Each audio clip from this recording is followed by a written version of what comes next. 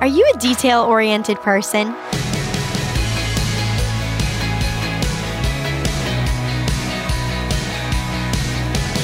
Hi there, I'm Nettie Anderson, and you're listening to Unlocked, your daily key to unlocking God's Word in your life.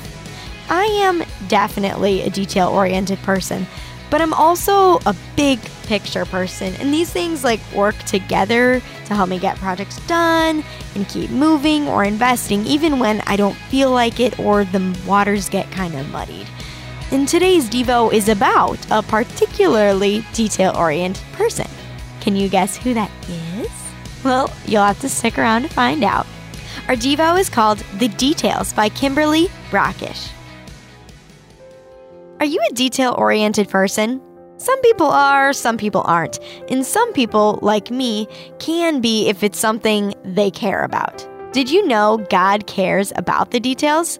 All the way back in the writings of the prophet Micah, he left us specific details about a ruler who would be coming. Micah 5:2 says, "But you, Bethlehem, Ephrathah, though you are small among the clans of Judah, out of you will come for me one who will be ruler over Israel, whose origins are from old, from ancient times." This ruler of Israel is Jesus. Even though this verse was written hundreds of years before Jesus came, Micah says the promised ruler would be born in Bethlehem, and that's exactly where Jesus was born. Even more specific than that, Micah outlines that he would come from Bethlehem Ephrathah. There were two different cities called Bethlehem, one in the north near Nazareth and one in the south near Jerusalem. Bethlehem Ephrathah is the one near Jerusalem, and it had special significance as the town of David. Joseph, Jesus' earthly father, was a descendant of David, and that's why Joseph and Mary went to Bethlehem when Caesar decreed that everyone must be registered in a census. Isn't it amazing how God works through all the details to unfold his great story? Micah described a ruler who would come from Bethlehem Ephrathah and shepherd his flock in the strength of the Lord. Approximately 700 years later, Jesus revealed that he is the God shepherd who lays down his life for the sheep.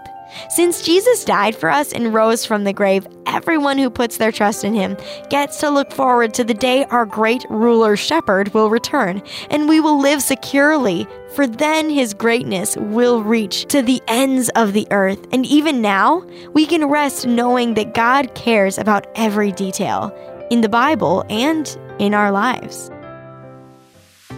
So, what thoughts are going through your mind right now, other than the fact that you didn't know there was a Bethlehem Ephrathah, because I didn't know that either. But anyway, how can looking at Old Testament promises help us understand who Jesus is and what his life, death, and resurrection mean for us?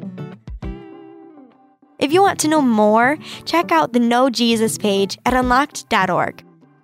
As you and I can read in Micah 5:2, "But you, Bethlehem Ephrathah, though you are small among the clans of Judah, out of you will come for me one who will be ruler over Israel, whose origins are from old, from ancient times."